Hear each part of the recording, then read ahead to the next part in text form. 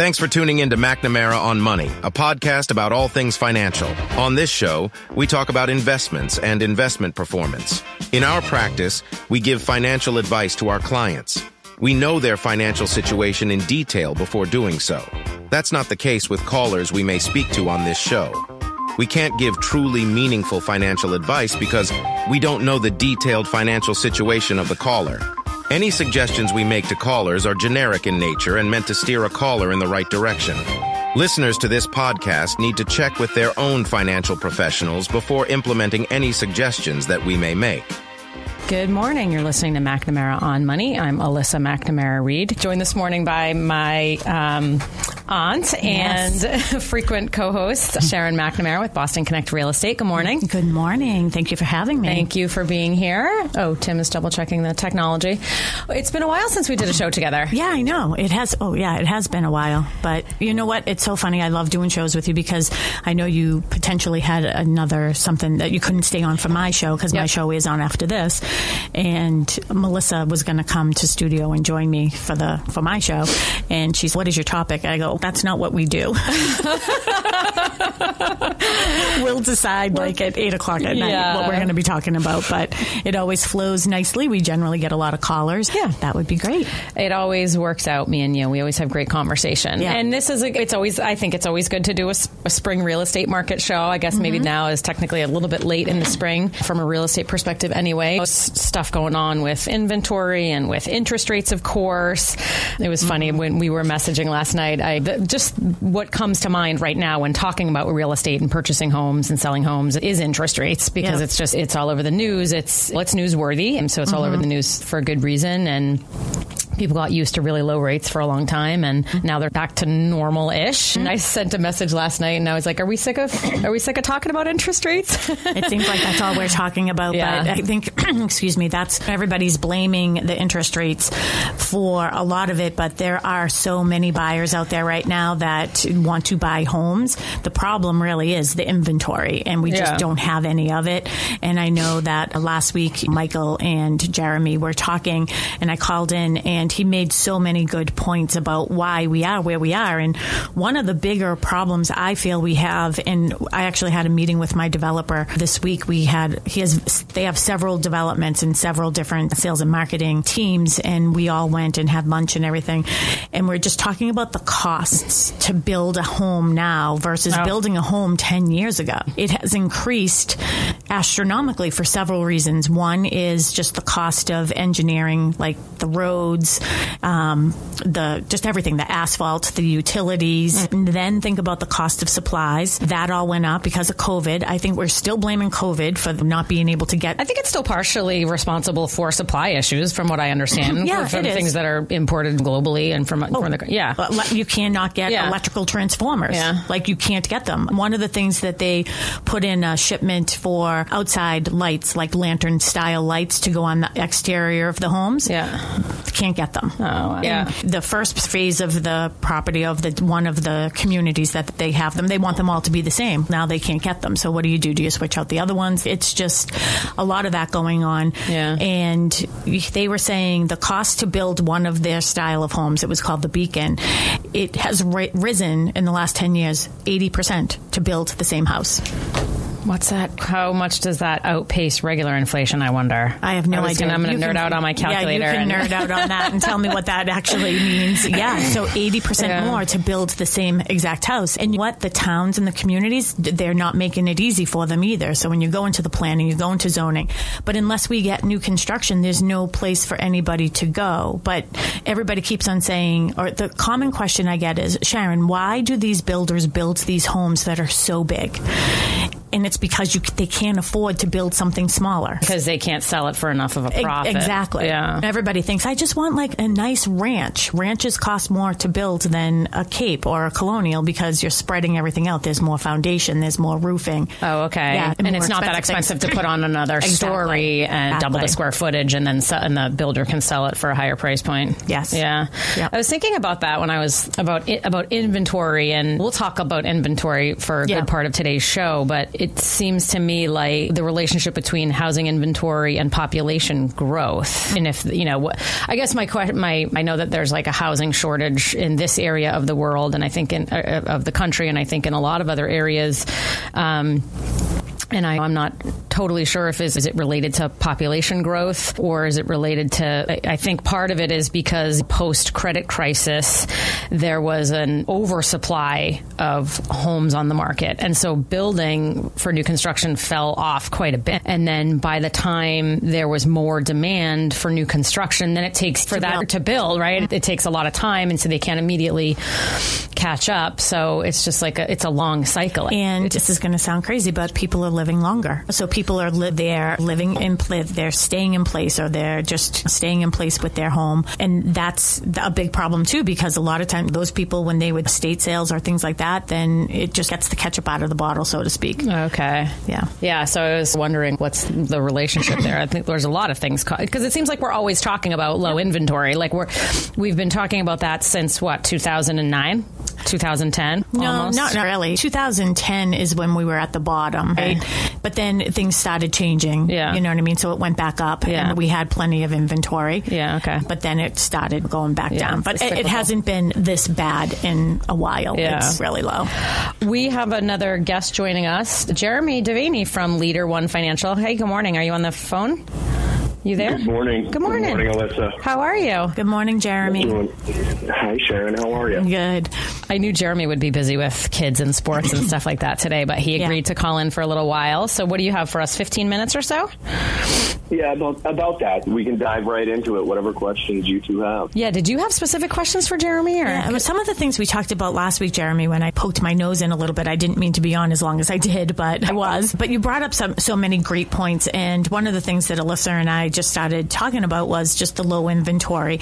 And the problem that I see on my part is people who want to sell their house, but they have no place to go. You were bringing up bridge loans, and I would love to hear more about that and that opportunity for people. And I feel like that's a term we have those not been very popular for a while, or are they coming back? Or I guess you could touch on that. They haven't been extremely popular. They're a tough product to qualify for historically, because historically you had to qualify to carry your departing residence, the house that you're moving out of, plus the HELOC for the bridge loan, plus the new house. So it was really only a certain segment of the population that couldn't qualify to carry that much property. Some of the new products have done some really interesting stuff on the qualification front and allow you to qualify only carrying the new property with the understanding that you're going to be selling your departing residence, so they don't hit you for that. So it's become a little bit more easy to qualify borrowers for that product. We've also seen a lot of institutions come out with their own version of a bridge loan. So let's step back for a second. What is a bridge loan? You have a house, you have significant equity in that house, and you're going to move. You need to get that equity out of your house in order to buy the new property. So what happens is, a bridge loan is essentially a home equity line of credit, but it's tied up in this whole entire understanding that there's going to be a really almost a simultaneous transaction going on, that you're going to be departing a residence, that property is going to be sold and extinguish all the debt. So it's a really unique product, but it's, like I said, we're seeing it a little bit more widespread now. A lot of institutions have brought them out over, call it, the last 3 years. It seems like they have had to bring them out because it seems like in this real estate market with inventory so low, they're being forced to purchase before they sell, which is, I'm a financial advisor, it's generally not the recommendation because there's higher risks associated with proceeding in that order. But it seems in this real estate market, that's what you have had to do. So they have had to bring back that product. Yeah, and I'm sure Jeremy is seeing this too, is we can't get offers accepted with clients who have a home sale contingency. Yeah. It just happened to me a week ago today, and it was like they don't want the home sale contingency. They went with somebody else that doesn't have one, even if it's less money. Yeah. With the bridge loan, Jeremy, does the bank put a timeline on when the bridge has to be paid off? Yeah, so some of them do, Alyssa. So there's usually a stipulation that the property be listed for sale or is under contract, and the timing of it just happens to be selling later than you're purchasing. So there's usually some sort of qualifier. And if we think about it, like globally and in the big picture, we're in a really unique spot in the credit cycle.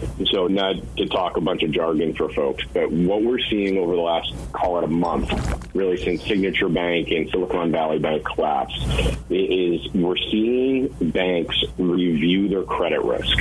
And so what we're hearing is that lending is tightening up, that there's fewer products in the market, and some of these products are going to go away. The way that risk managers are going to deal with these products more and more is they're going to go back to the old way, where it's going to be a lot more difficult to qualify because it's safer for the bank.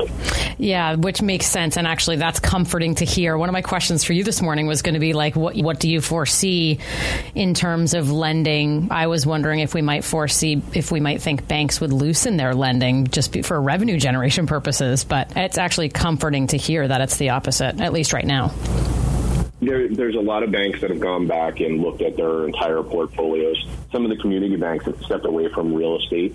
They had too much exposure. Remember, a community, and I won't use any names in particular, but a community bank has exposure to commercial real estate, and they have exposure to residential real estate. And when you're a community bank, like a credit union, a lot of times you don't have the deposits to be able to absorb a lot of credit losses. Yeah. So they have to be very cognizant of how they manage their overall risk, right? If they're going out and funding commercial debt for a contractor that's building out a 40-unit development, and that project goes belly up, that could be several $1 million of bad debt sitting on a bank's books. And to the same end, they're looking at the resi market going, inflation's a little rough, deposits trailing down, credit card usage is up, the credit metrics are just getting tougher. Yeah. So I think if you're a good steward, if you're a good risk manager at a bank, you're looking at this stuff, and it's probably going to tighten up for 6, 9, 12 until things start to settle down again. Yeah, that's actually good to know. We don't want another credit crisis on our hands, so that's good. What about adjustable rate mortgages, Jeremy? Are those increasing in popularity in the last year or so? They were, Alyssa. It was becoming really popular because rates had gone up, and you could take out an adjustable rate mortgage that has a lower fixed rate for a set period of time versus a 30-year fixed. So let me give you an example. Typically, on an adjustable rate mortgage, you're going to see the term of the fixed period be 3, 5, 7, or 10 years. Okay, so you could go out in the market, save yourself half a point of interest by taking a 7.1 adjustable rate mortgage versus a 30-year fixed.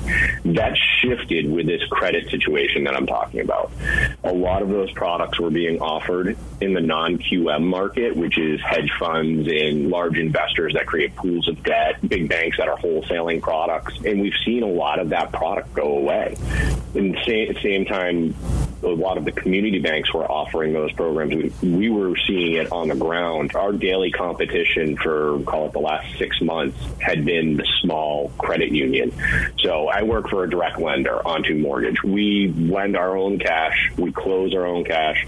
We underwrite in-house. We're non-brokered. So we were going head-to-head with these community banks because they have in-house underwriting. They have total control. All these other things are very similar. But they were coming up with some really unique product in the jumbo space, so really big dollar amount loans, and then they were coming up with some really unique product that was matching up against the Fannie Mae, Freddie Mac products, which is your everyday home buyer.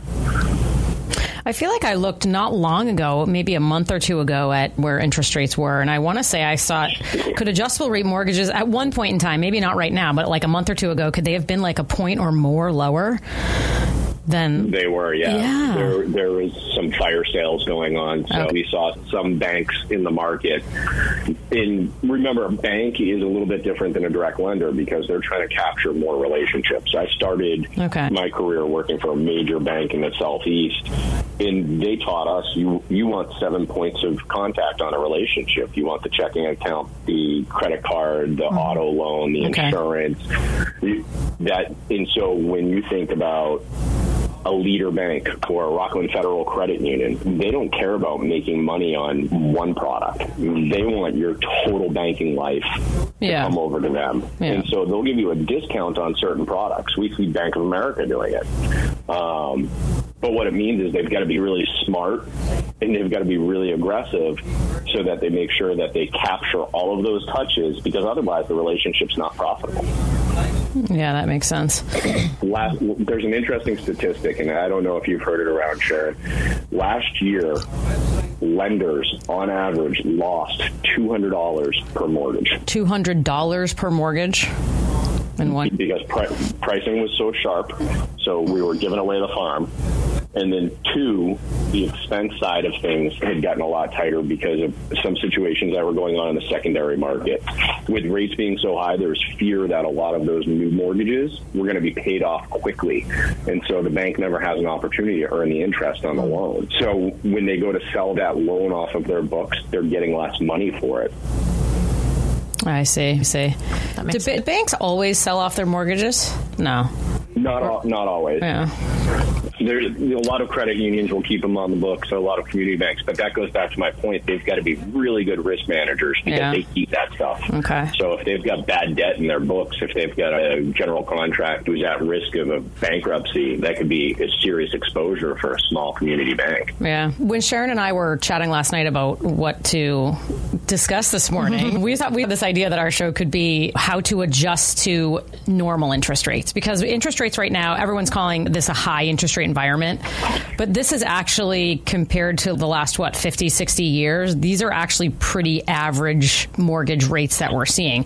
I don't know if you have statistics, Jeremy, but I found one statistic that said from 1971 to present, or maybe this was through last year, 30-year mortgage rates in the U.S. averaged about 7.75%. Now, there were some really high mortgage rates in like the 80s, the early 80s, right? So that could be skewing the numbers a bit. But mortgage rates now at 5.8 to 6.2%, something in that range. So these are that ballpark. Yeah. These are not, if we think about longer term trend, I mean, they're high compared to the last decade or so, but they're really not all that high compared to the last 40, 50, 60 years. So we're calling our show today Adjusting to Historically Normal Interest Rates and how people think about it. Yeah. And Jeremy, one question, because I know that you don't have much time, but one thing that I would love for you to talk about, and I wanted to bring it up last week, but can you talk a little bit about the lock-in effect that we're having right now, too? Yeah, so 75% of the mortgage market right now is locked in under 4%. Oh, so if you own a home, the large majority of mortgages out there are under 4%. Yeah. A lot of them are under 3.5%. Yeah. So if you come back to that conversation, that average that you were talking about, I always use the data point. Over the last 30 years, the 30-year mortgage has averaged 7.25%. So it's a little bit than the 50-year average, but it still takes into account some really high interest rate periods. And I wouldn't discount what we saw in the early 80s. History doesn't necessarily repeat, but it rhymes, right? We had a really high inflationary period coming out of the late 1970s with oil embargoes and all sorts of economic turmoil. And that's what ultimately led to the really high interest rate environment of the early 80s. We think back to the movie Wall Street or any of these films that took place in the late 1980s, and it seems like wild times on Wall Street. The market was ripping, and they were trying to slow it down, and they kept raising interest rates, and they couldn't get hold of it, and ultimately the market broke in 1987. So there's a lot of similarities of what's going on right now versus the early 1980s. Doesn't repeat, but definitely rhyming. I'm seeing some stuff in the data that makes me think we've got higher interest rates to come. Yeah, with inflation still north of, 5%? What was the last reading? 5.8 or something like that? Then it does seem like probably the Fed's probably not done raising interest rates, hopefully soon, but I don't disagree with you. There's some interesting discussion out there. There's a few talking heads in the mortgage world that specialize in the bond market, and whether it's MBS Highway or other outlets where there's a guy, Barry Habib, who does a lot of talk about the bond market in my world. And he's under the impression or of the belief that rates are going to be lower in the next 6 to 9 months. He's seeing some aberrations in the data. Like he was talking about the employment numbers from last week, and we saw some really strong employment numbers that gave people a little bit of pause, thinking, man, we still have to deal with this inflation issue. But what Barry highlighted was that there was actually an adjustment, that there was jobs that they didn't find last year for some reason in their calculation, and they needed to tuck them in somewhere. And so they just add them to the current data set. And so it gives a false reading in the current data. Set that aside for a second, because I don't believe that Small aberrations in the data are going to change Jerome Powell's opinion. Yeah. He's been very, very clear that he's going higher, the Fed's going higher, and they're not seeing inflation moderate to the extent that they want to, down below 4%. Yeah. And I think the market's been wrong on this all the way along. Jeremy, I hate to cut you off, but we have to take a break. And I know you have to. Are you able to hang with us, or do you have to go to soccer or something? I can hang in with you guys for a couple more minutes. All right, awesome. You're listening to McNamara on Money. I'm Alyssa McNamara-Reed, joined by Sharon McNamara with Boston Connect Real Estate and Jeremy Devaney with Leader One Financial. We're talking mortgages, interest rates, real estate, finance, everything. We're just taking a quick break, and we'll be right back. Are you ready to get organized? Let's consolidate those old accounts and make sure your investment strategies are appropriate. This is Kirk Reed, a certified financial planner with McNamara Financial in Marshfield. Find out more at McNamaraFinancial.com. And we're back. Good morning. You're listening to McNamara on Money. I'm Alyssa McNamara-Reed. I'm joined this morning by my aunt and frequent co-host Sharon McNamara with Boston Connect Real Estate. And on the phone, do we still have Jeremy Devaney from Leader One Financial, mortgage lender? Jeremy? Yep, hey, still here. Awesome. Thank you for sticking with us. I know you just have a few more minutes, but I appreciate your time today. Of course. So just piggybacking off of what you were saying leading into the break about rates potentially going higher and maybe not coming back down for some time. I don't know. I feel like, is this the new normal? I think we were just very spoiled by very low interest rates coming out of the credit crisis. For a long time, 10 years or more, that we were spoiled by really low interest rates. But I think so much time went by that it became the norm. But I don't necessarily think that will be the norm moving forward. I feel our interest rates in this range, the 6% range on a mortgage, the new norm, at least for the next 5 or 10 years. I don't know. What's your guess, Jeremy? I think you're spot on, Alyssa. When I look at it, I actually think north of 7% could be really where we settle out. Jerome Powell over at the Fed's been really transparent that he's likely coming back in May and hiking again. That's going to have an impact on the bond market. While it's not directly linked to the mortgage market, it will push mortgage rates higher because you're moving the entire bond market up. So I think what we've seen over the last couple of months is really interesting because there's been a ton of volatility in the rate market. Where we sit today, just north of 6%, is a full point lower than where we were just 3 weeks ago. So you're seeing opportunities for refinances come up inside of weeks, where normally we're only seeing small adjustments in the bond market on a daily basis. If you go back to 2019, having a 30 or 40 or 50 basis point move in the bond market on any given day, a basis point is 1% of 1%. So if you have the interest rate market move 0.5% in a day, that's a huge change and a lot of volatility. So it's a different environment. The speed at which people are trying to process information is lightning fast. Oftentimes they're overcorrecting in one direction or the other. And so it just creates this really chaotic market. Yeah. But home, I think under the heading of this is the new normal and people maybe should get used to it and just try to adjust, which is something that Sharon and I will talk about as the show goes on today. And we have some ideas and stuff in that regard. I just totally lost my train of thought. I was distracted by my soccer game got rescheduled today. But Let me offer you something, Alyssa. Folks need to come to terms with the idea that if they buy a house today, they've heard a lot of mortgage lenders out there saying, date the rate for the house. Date the rate what? We lost you for a sec. Date the rate, marry the house.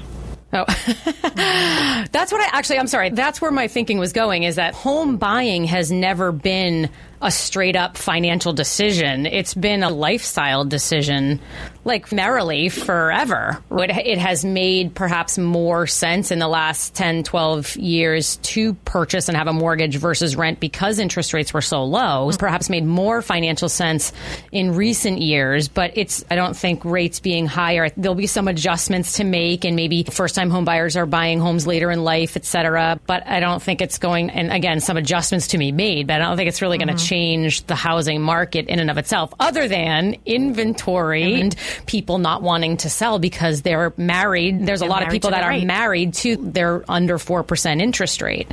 And if they now want to try to sell that house, they'll get probably lesser of a house. So it doesn't make sense for them to do that. And that's, you guys both have your calculators going, I'm sure. But one of the exercises that I've done in my office previously, Jeremy, and I don't know if you've done it, was last year when we were seeing the rates starting to go up a little bit and people were freaking out, we were saying, okay, if a house is on the market for $500,000 and you're at, let's even use what we are right now, 6.5%, 7%, whatever. What is that number at the end? Like, I actually have those exact numbers. I did them before the show this morning. I was playing around with mortgages. That's funny. Okay, so $500,000 at today's rate. Yeah. Or do you get into that situation where everybody was out there again? So if you were at 3% or 4% and you're at the $500,000 and there's 30 offers on that property and you're offering $100,000 more to get your offer because your rate's so low. Now you're like, all right, I'm going to give you $600,000 for that $500,000 house because my rate is so low. So what's the difference in the mortgage? So I did some calculations very similar to this in preparation of today's show, and I was thinking of about like roughly a $500,000 property. I'm not even kidding. I already have these numbers. I'm not even going to touch my keyboard. I already did this, Sharon. You and I are of one mind. Yes. I did actually like thinking of someone maybe buying a house in the $600,000 range and putting some money down. Yep. So I did an example low rate mortgage of $550,000 at 2.5%. So a 30-year mortgage. If you borrow $550,000 at 2.5%, the principal and interest payment is $2,173. Then I thought about, okay, what if, now in this interest rate environment, higher interest rate on the mortgage, maybe prices have and will, I don't know, continue to come down a little bit. So what if someone buying that same house now, maybe they only need a $500,000 mortgage because, I don't know, has the price come down on that now? I don't know. Maybe Sharon's shaking her head no. But anyway, I was trying to prove a point that even if you're taking a lower mortgage, so now I'm saying a $500,000 mortgage, not a $550,000, a $500,000 mortgage at 6% in today's interest rate environment, 30-year, the payment is almost exactly $3,000. So it's like an $8,297. So it's an $800 a month swing, and that's even a smaller mortgage by $50,000. Now I just got logged out, but and that's what we're seeing. That's one of the things as a listing agent. As the mortgage rates were changing, and Jeremy, I'm sure you saw this. Did some of your clients have to like actually fall out of what they could afford? Like we were asking for pre-approval letters. Like if you were putting an offer in on one of my listings, I want your pre-approval letter dated today or yesterday. Yeah, okay. Yep. Yeah, okay. It was changing so fast. It was changing so fast. And people were getting bumped right out of what they could afford. Yeah. And so this is changing affordability, right? So someone that could afford the Colonial on an acre, maybe now they can't, and they have to aim a little bit, they have to target a different type of house, smaller plot of land or different town or something like that. But Jeremy it's not necessarily... Go ahead, Jeremy.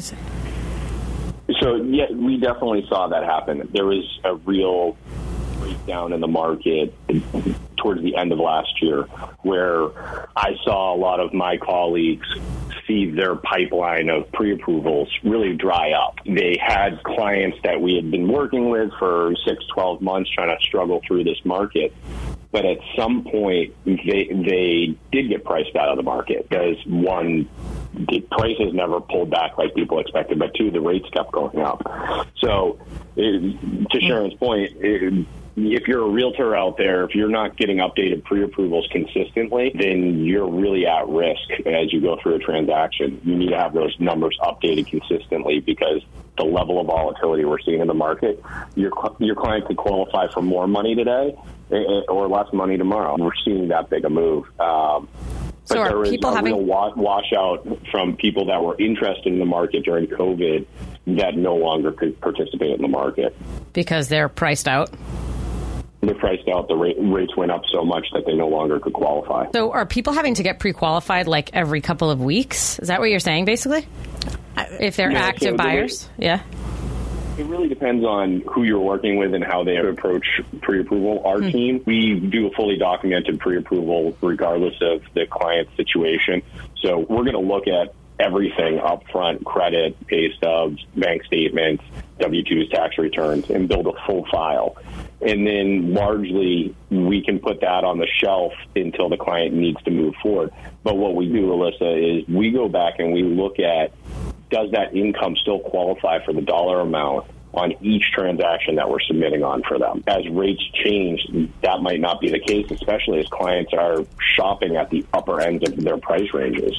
They're stretching every last dollar out of the transaction they can. Exactly. And I don't like when people do that. And it's for this very reason. If they're not locked in, we saw several releases in our office when that was all happening. Release meaning they were pre-qualified, but then they were in the transaction. Everything was fine. Signed purchase and sales agreement, did home inspection. Most people waived them, which is another story for another day. And then we would be in the rates went up and they didn't lock in. And now they didn't qualify for that house because they're stretching themselves to the very, very dollar.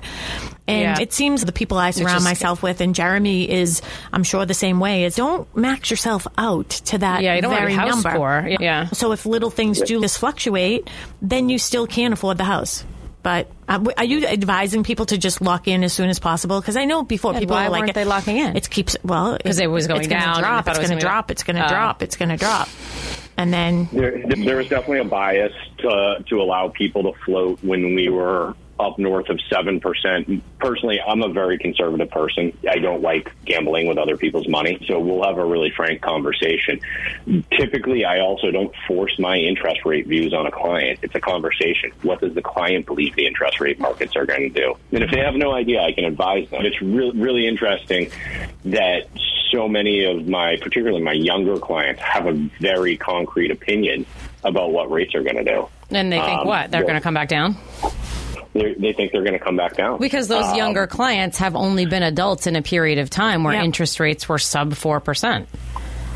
And they've only been investors, in times when markets were, for the most part, soaring, with the exception of 1 year last year. Yeah, they have a very different perspective. I also think there is decoupling from reality, right? People aren't recognizing why interest rates were below 3%. We're having a global calamity. The world was ending, and the Fed said, we're going to stimulate until we get things back under control.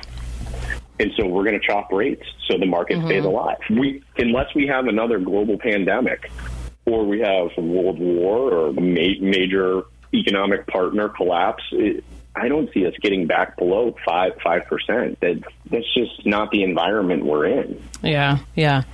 Which probably isn't good for home inventory, and most of the new inventory will be new construction, I would guess. Because of that lock-in rate. Yeah. That lock-in effect that we're really seeing it. It's a real thing. I didn't know that it was 75% of people that currently have a mortgage are locked into that rate. What did you say, below 4%? Yeah, I found below 4%. I found a similar statistic. Actually, Jeremy's is more staggering than the one that I found. But yeah, I was imagining that a large percentage of mortgage holders have a very low rate right now. I found a statistic, Jeremy, that something like 64% of homes have a mortgage on them. And then of that, more than half have a rate under 4%. Does that sound about right, accurate? That 2/3 of homes are mortgaged? That sounds accurate. Okay. I think increasingly we're seeing transactions take place with cash. I was just going to say that. But there's still a lot of folks that just have all of their wealth tied up in their house, which brings us full circle back to the bridge loan conversation, right? For somebody that's paid down their mortgage consistently for 25 years and they're looking to downsize, they're going to have significant equity in the home. They might not have significant assets outside of the home. They're going to have to figure out how to make ends meet as they downsize. For your clients, though, Alyssa, I'm curious, for folks that do have some cash, do you ever recommend pulling from the whole life policy or pulling from a retirement plan to self? Don't often do that from a retirement plan. And there's not permanent insurance policies. It's not often that they're sizable enough to bridge on a real estate transaction. Sometimes the dollars in there are like 50, 80,000, but it's not often enough to for my clients it's not $400,000. And I can't think of a time where I did it just for bridge purposes, recommended it from a retirement account. One of the things I saw, Jeremy, and I had mentioned this to Alyssa last year, I think it was last year or the year before, one of my listings I had, when this all started getting multiple offers, over asking crazy numbers, we had 3-bedroom Cape in Pembroke that was $225,000 over asking with 42 offers on it. It was crazy. Yeah. And it was reckless. This is like a year ago. More than a year ago. Yeah. It was reckless. And I remember you could have 42 offers. You have to go through them all. They didn't accept the highest one, but it was something very close. And it was because of the ratio of the loan and everything. Mm-hmm. But one of the things that was so shocking to me was one was cash. So we asked for proof of funds. Mm-hmm. And it was the father of the couple that were buying it. It was his father. It was all of his retirement funds. Emptying out retirement funds, several different ones. So he could look like cash. And imagine the tax liability on, so this is how much was this home? Did you say a $900,000 home? Yeah, it ended up, what did it end up being? Like over. So that's $1.2 million in retirement to pay the taxes to get $700,000 in cash. It was crazy. They didn't get it. Their offer didn't get accepted, but I was like, I can't believe that this is what you're actually doing. Wow. It was bank accounts. It was everything. Unless he had 2 or 3 times that somewhere else and he just didn't show you the statements for it, then I suppose that's... Maybe. I don't know. So, Sharon, what we're seeing... That's love right there. That's love. It might also be stupidity, but it's love. Yeah. Sorry, Jeremy, go ahead. What we're seeing in some cases is actually a swap out of terms. So there are definitely situations, and as a realtor, you should be aware of it. There's definitely situations where you might be shown cash, and the cash is the backup. That buyer might actually be pursuing a mortgage. Yep. Mm-hmm. But they showed you cash because they're willing to close it cash. Yep. If they absolutely that makes sense. have to. Yep. Okay, that makes sense. Okay. Yep. But they're going to try to do a mortgage inside of their transaction period so that they're closing with mortgage financing. And he would be putting the money back into the retirement account within 60 days and avoiding the taxes. That's the ideal. But if he doesn't get the financing in 60 days, then he pays the taxes on it. Yeah. Some of them aren't even taking it out, Alyssa. Yeah, they're using it as proof of funds. Okay. Like collateral almost. They're never liquidating. Oh, okay, got Those are really easy for me to pick up on, by the way, just because I can tell when they get anxious about timelines, especially when people say it's not contingent upon the sale of their property. But then I can suddenly see I have their address because it's on everything, and I'll look up their house and I can see that it's on the market. But, I see. You know what I mean? So saying it isn't contingent upon the sale of their house, but then their house goes on the market and they're trying to align the dates with the sale of that house. But they have other ways of getting the cash if they need to, if the house doesn't sell. Exactly. And I guess that's what people have had to do in recent what couple people years. have had to do with offers, it's really, like I said, it's reckless. I can't think of another word for it, and I feel bad for the buyers. It's just, right now what we're dealing with is the higher interest rates, but we are starting to see that again, is in certain pockets, multiple offers, over asking. And a lot of investors are out there that are just gobbling everything up cash because the rental market is so good. Rental market is so good right now. So all the investors are out there doing it. It's too bad you can't buy someone's home and assume their mortgage. Has that ever been a thing? You can? There are certain mortgages. There are certain lenders? Yeah. The VA loan products in particular have an assumption feature, but it's not clear cut. It's a bit of a complex process, and you still have to qualify for that mortgage. So you can't escape the fact that you have to qualify, but you might be able to retain a really nice interest rate. But if you're a seller and you have a mortgage on your property and you know that your lender will let you pass that same loan off to the buyer, does that make your home more valuable?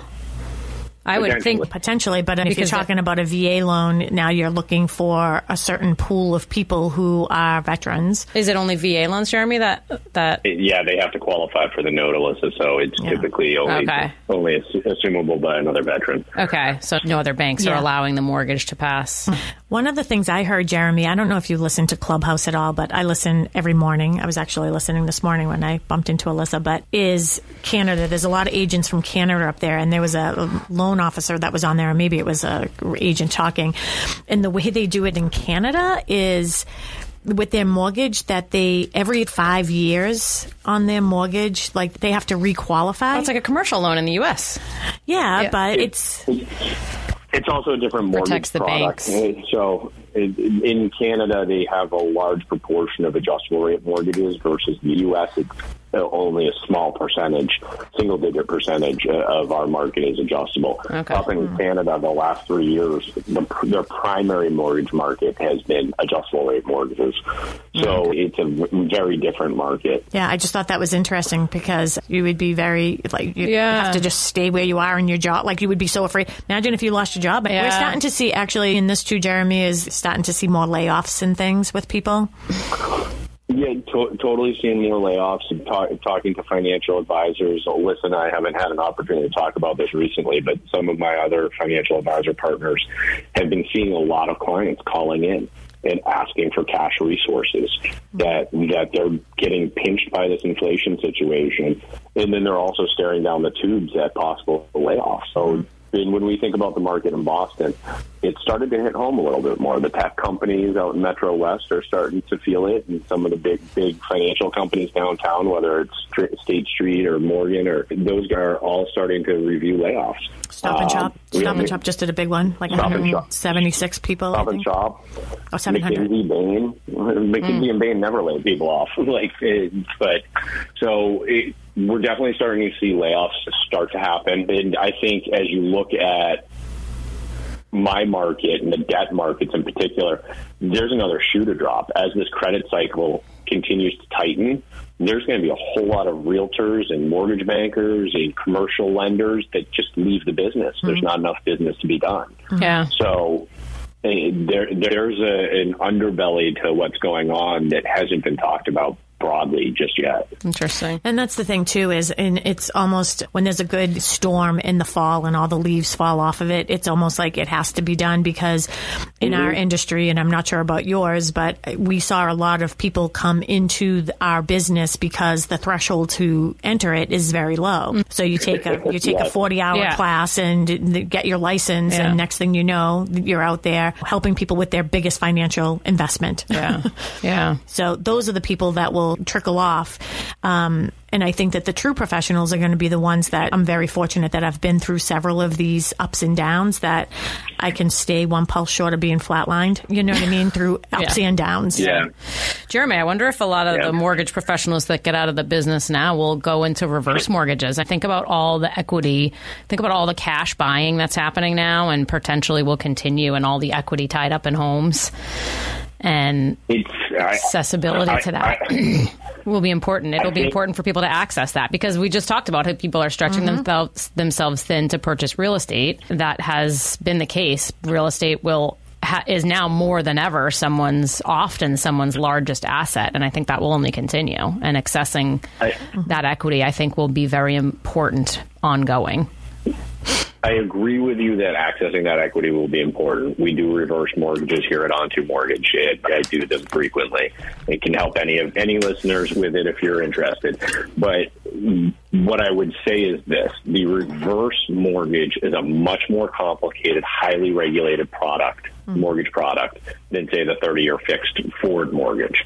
And so, to Sharon's point, there's a lot of people that got into this market because they thought it was volume was way off the charts and they could handle it. Yeah. If they can't handle selling forward mortgages in this market, they're never going to be able to sell a reverse mortgage. Yes, much harder sale. Yes. Much smaller per close ratio, if you want to use a salesy term. Yeah. It's a long sales cycle. There's a lot of education, right? Yeah. You've got to hold hands with older borrowers and their financial advisors and their kids, and so it's a lot more complicated to originate a reverse mortgage than it is a forward mortgage. Absolutely. Doesn't mean that they're not appropriate in certain situations, but yes, I see your point.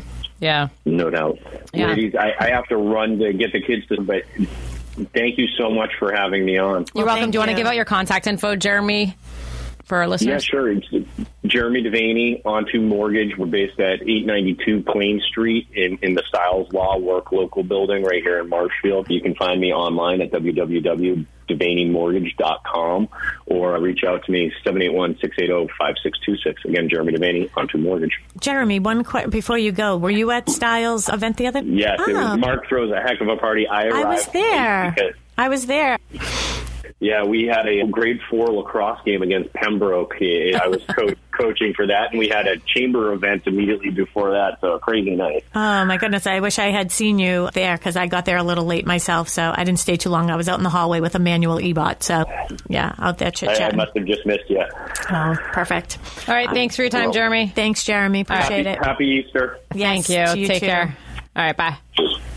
Apologies, I said the wrong business name for Jeremy. I know, several That's times. prior. Why? Sorry, because that was, I think, the prior one. My bad. I just sent him a text. I was like, sorry, my bad. It's Jeremy Devaney with On2 Mortgage, and you can find out more about him at DevaneyMortgage.com. We are just taking a quick break. You're listening to McNamara on Money. I'm Alyssa McNamara-Reed. I'm going to continue the show after the break with Sharon McNamara of Boston Connect Real Estate.